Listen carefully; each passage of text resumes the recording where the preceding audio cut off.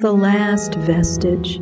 She covers all the mirrors with clean white sheets to keep her wits about her, no simple feat. No longer recognizing those she greets, she's quiet till the tolling bell rings repeat, and then, much like a parrot, she sings her sweet, crooning a chronology of past conceits, a youth filled with intrigue, lovers indiscreet, escape from encounters with charmers and cheats, a guide through life's triumphs, trials, and defeats, now lost without her prince on once familiar streets.